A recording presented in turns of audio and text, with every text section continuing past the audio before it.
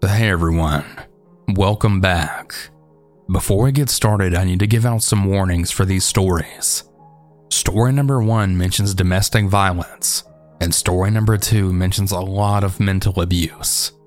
I just wanted to let you all know before we get started.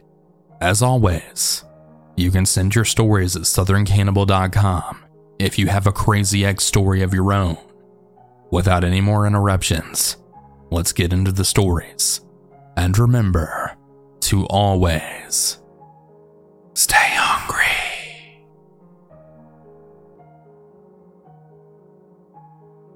I've decided to share my story here today after years of healing, as well as listening to other people's stories. I feel as though being able to finally speak about all of my feelings regarding this time in my life will be the final step I need to gain the closure that I seek. Before we begin, it's important to note that all this takes place over about a 5-year span.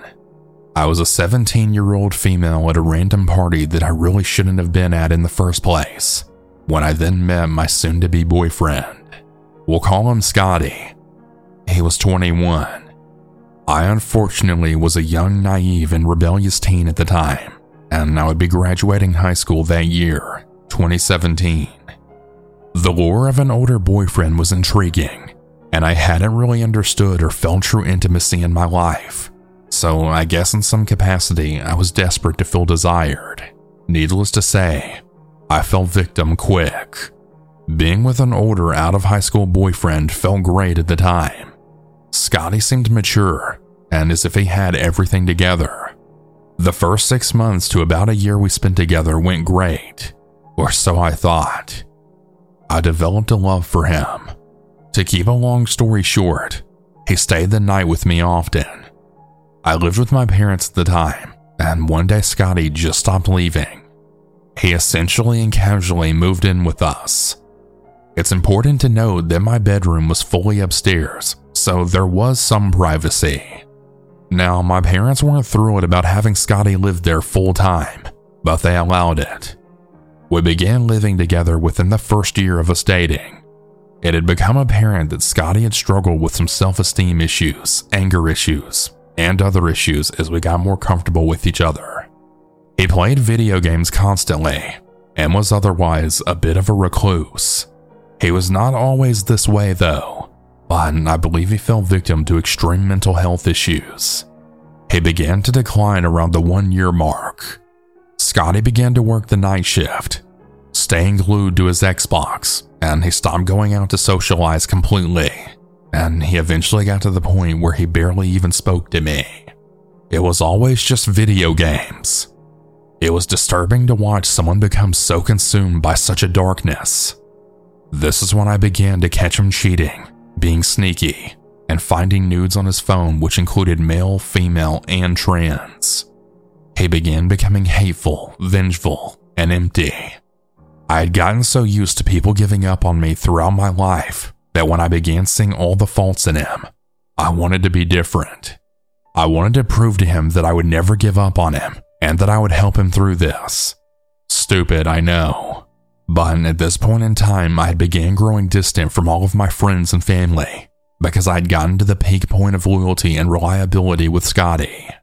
Little did I know at the time that he was doing this to isolate me, to keep me dumb.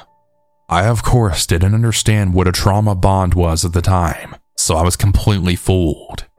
As the years went on, he began to get worse. He stopped working, began verbally assaulting me, punching holes through my walls and doors, punishing me by ignoring me for days or leaving for hours, destroying all of my stuff, actually threatening violence against my family and friends and himself, and much more.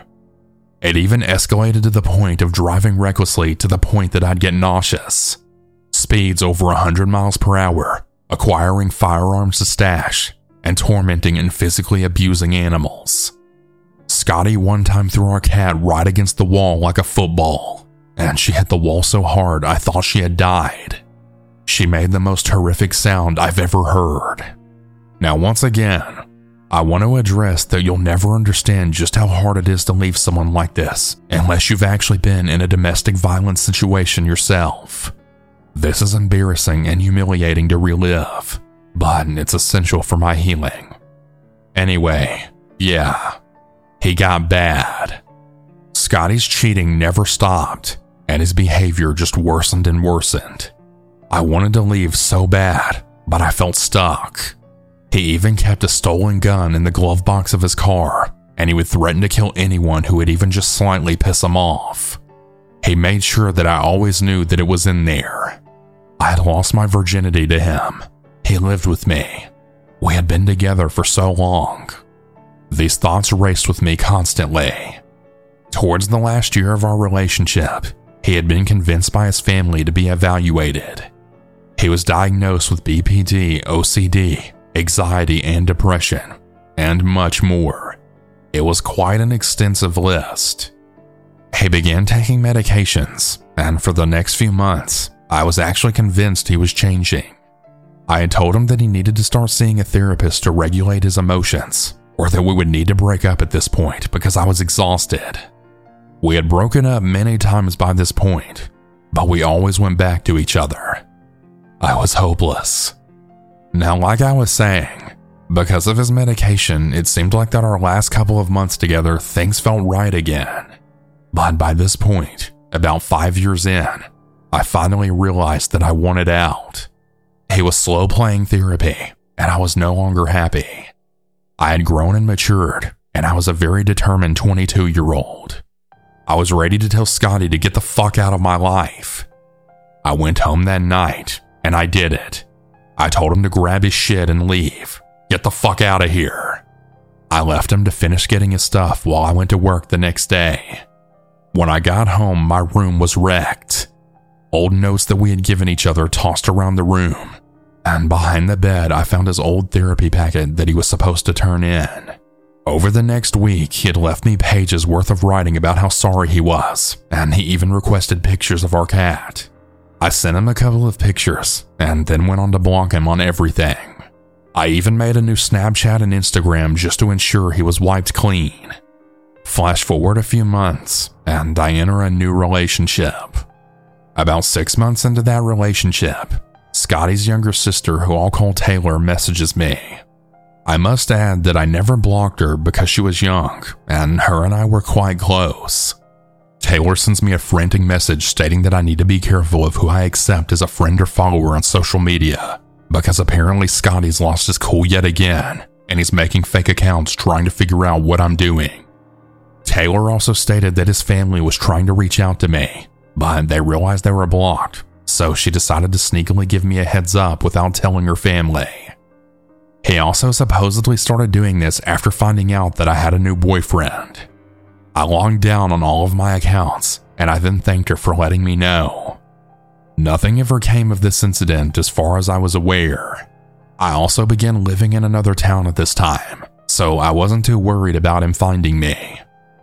Flash forward another 6 months, and that boyfriend I had and I broke up. I moved back in with my parents, and I began dabbling on the dating apps. At this point, Scotty and I broke up in the summer of 2021, and it was now the fall of 2022. I always keep all of my exes blocked. I just don't care to keep up with them. So Scotty still remained blocked. I was on the dating app Bumble when I then found Scotty's profile. I immediately felt a pit of anxiety seeing his face again, and I swiped left without a second thought. The app told me that I'd missed a match. He tried matching with me. Oh hell no. After this incident, I blocked his profile on the app and I pretty much forgot about it.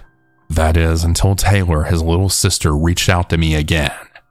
She told me that he had been thinking about reaching out to me, texting me. She then asked if I was interested in hearing from him, which I told her no politely. She understood and then thanked me. She told me that he's grown up and that he's actually fixed a lot of his issues. I really thought that would be the end of it. Flash forward a couple of months to January of 2023. I began receiving weird calls to my cell phone. Every time I would answer, there was silence. The call started when I was at my best friend's house. We'll call them Marie and Max. Marie was my best friend, and she had recently moved in with my other best friend Max into a house. The caller would call my phone and I'd reject it a number of times, and then they'd call Marie, like literally while she was sitting right next to me. Max would never get called though. Now, like I said, there would only be silence on the line. It was definitely a little creepy, but I chopped it up to spam. The number would continue to call me, but we noticed that they'd only call Marie if I kept rejecting their call, and that they'd only call her if I was with her. We started to believe I was being tracked due to how they knew I was with Marie. We couldn't find anything. This went on for a couple of weeks, and I even tried tracking the number, and I traced it back to a DHS center. What? That was so random. I ended up blocking the number. Flash forward a few months, and I'm laying in bed. I believe that this happened in June. It was about midnight, and I'm dozing off in my bed. My phone then started ringing. It's a number I don't recognize, but because of my job, it's not uncommon for my employees to call it at weird hours. Stupidly, I answer. I hear nothing except for the sound that the start of a recording makes. A beep. I ask if anyone's there, and no one responds. I hang up and I try to get back to sleep. Then my phone gets a text. I open the text, and it reads, "I know where you're at," and they then write down my hometown. I read this and I instantly felt sick. I live in a small town, and not many people know that I moved back home. My phone vibrates again, and the screen illuminates my pitch black room. I then got another message. "I'll drop the pin of your location." Tears began flooding my eyes. I keep the lights off, and I feel like I'm being watched. It was the worst type of fear that I've ever felt, knowing you're being watched. My survival mode kicked into full force, and I lowered myself on the ground and kept the lights off. I called Max, and he was at work. He told me to grab some of my things and then head to his and Marie's house. They only lived about 30 minutes or so away. He said that he needed to call Marie and make sure she's all right because she was sleeping and he wasn't home. We all knew that these calls and texts were related. We knew that it was one person doing this. Max calls Marie, and she's fine. She hasn't been bothered. I sprint to my car and make sure to lock everything up. I then get to Marie's and I tell her everything. I tried tracing this number, but I can only find that it belonged to a WhatsApp user. Great. I blocked the number. Now, I hope this didn't get too confusing. I may not know 100% who has been harassing me, but due to the timing of the events and the evidence, I really believed it to be my ex-boyfriend, Scotty. He's very tech-savvy, and he knows how to remain anonymous. Although nothing else has happened since the last incident, I live in fear. He's very scary when he's unstable. I've since moved elsewhere, and I feel pretty secure. So as of now, I think I'm okay. I have a new boyfriend now too, and things are going great. I am still on high alert though. If any of you have any advice or comments, I would love to hear it. If any of you at any point presently relate to the relationship that I was in, leave. Don't wait until it's too late. I'm telling you now, you can't change them.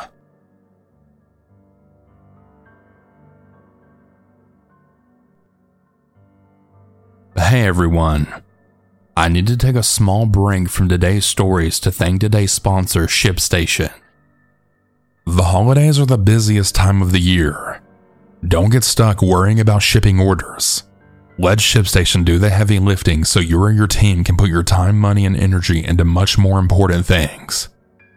It's so easy to use the ShipStation dashboard to manage your orders. There's also a free trial and quick setup. I know a few people personally who have used ShipStation, and their shipping rates are a lot more affordable compared to many of the other companies out there. There's effortless integration everywhere you sell online, including Amazon, Etsy, eBay, Shopify, and more. Let your customers shop risk-free this holiday with ShipStation. Go to ShipStation.com and use code CANNIBAL today and sign up for your free 60-day trial.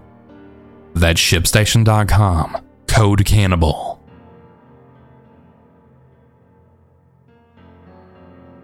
I'm 21, trans, female to male, and I was about 15 at the time of this story. I want to give a trigger warning for eating disorders, mental abuse, and toxic relationships.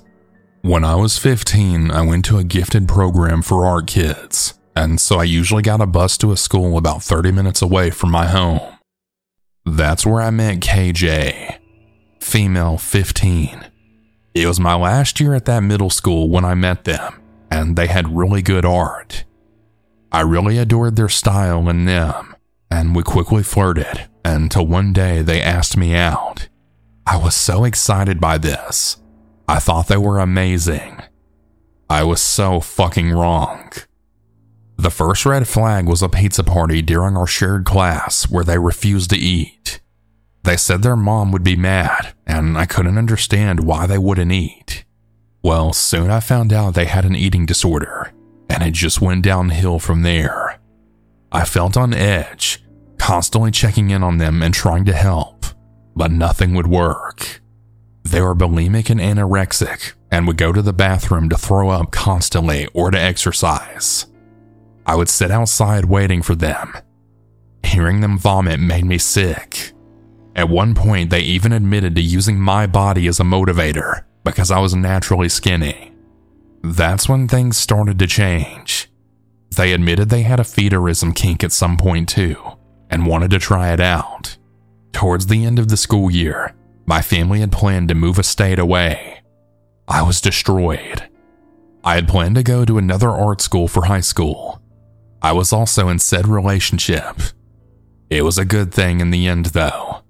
They started to get better, and they used their feederism on themselves, even posting on the internet to get others to join in on fattening them up. It didn't work, but it did end up roping me into their gross kink. They started trying to have me gain weight, and it became a huge burden. They would constantly count my calories, making sure that I stuffed myself. If I didn't meet their expectations, they would purge. It essentially put me in a situation where I felt like I had to do it, or else they'd hurt themselves. They used sexual words to motivate me, and I actually pretended like I was into it. Even though it would make my skin crawl and uncomfortable, I did it anyways to please them. Their mother even once implied that I was the reason that they had an eating disorder because I spent way too long in the bathroom once. They also claimed to have dissociative identity disorder as well as random characters from different media. They would talk to me as them for a while, until they inexplicably stopped, never bringing it up again. We also shared an app called Vent, where you could post how you were feeling. If I ever posted anything negative, I was essentially punished by their pouting, or just them spiraling out of control. I was always the helper, but never to be helped. They once even commented that I was bony and that I wasn't comfortable to cuddle. It was a huge hit to me mentally. I still apologize to people to this day if I'm uncomfortable to hug or cuddle with. It's gotten better, but I still can't help the creeping feeling.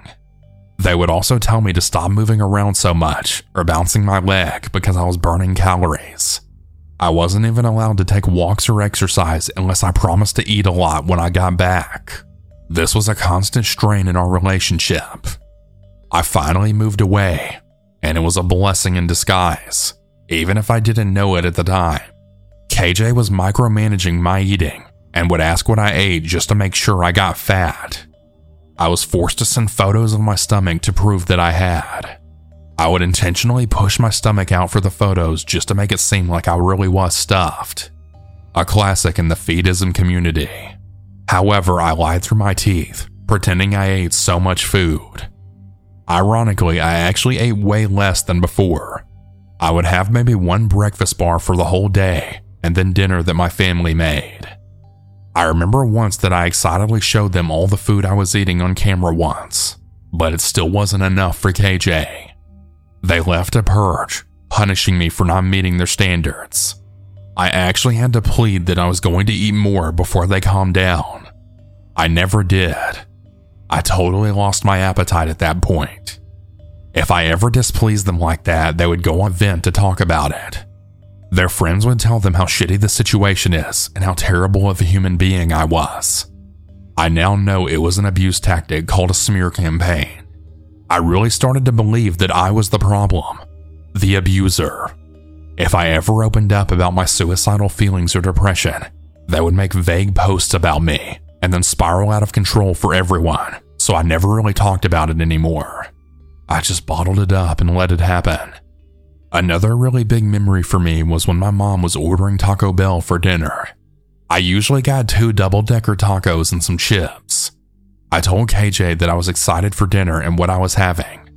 They then exploded on me, saying that I should have gotten something else on the menu, something with more calories.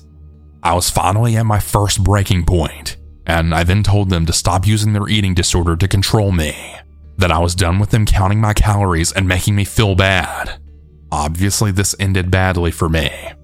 They went online and told their little friends that I was the villain. They would also constantly make plans to kill themselves too. They swallowed a bunch of melatonin sleeping pills once, and as a stupid kid, I was worried. Luckily, my best friend at the time knew better and then reassured me they would be fine. And they were. It was getting to such a point in the relationship that I secretly thought the only way I'd get out is if they really did kill themselves. I thought that if they did, I'd actually finally be free. I knew it was fucked up then to think that, and it's not like I encouraged it. I actively discouraged it. But the more it happened, I didn't really believe they'd do it.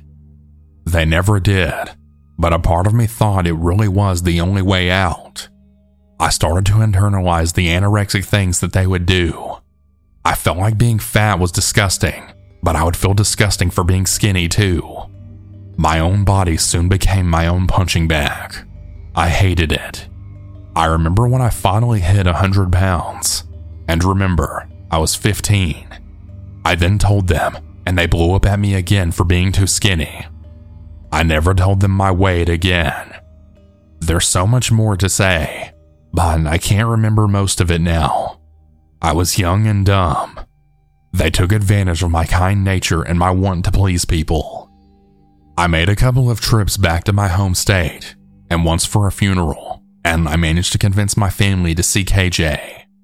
I honestly really wish that I hadn't, because they just made me feel terrible the entire time I was there. Towards the tail end of our relationship, I was starting to just be done with all of it. We broke up and we got back together once. Then I planned a trip to my old state to visit my best friend and KJ. I thought that maybe we could fix things and work things out. I was anxious though, because I wasn't fat like they wanted me to be. I hadn't eaten much of anything that I said I did, and I felt I'd be caught. I was actually punting a ball in PE while worrying if I was burning too many calories for the upcoming weekend trip.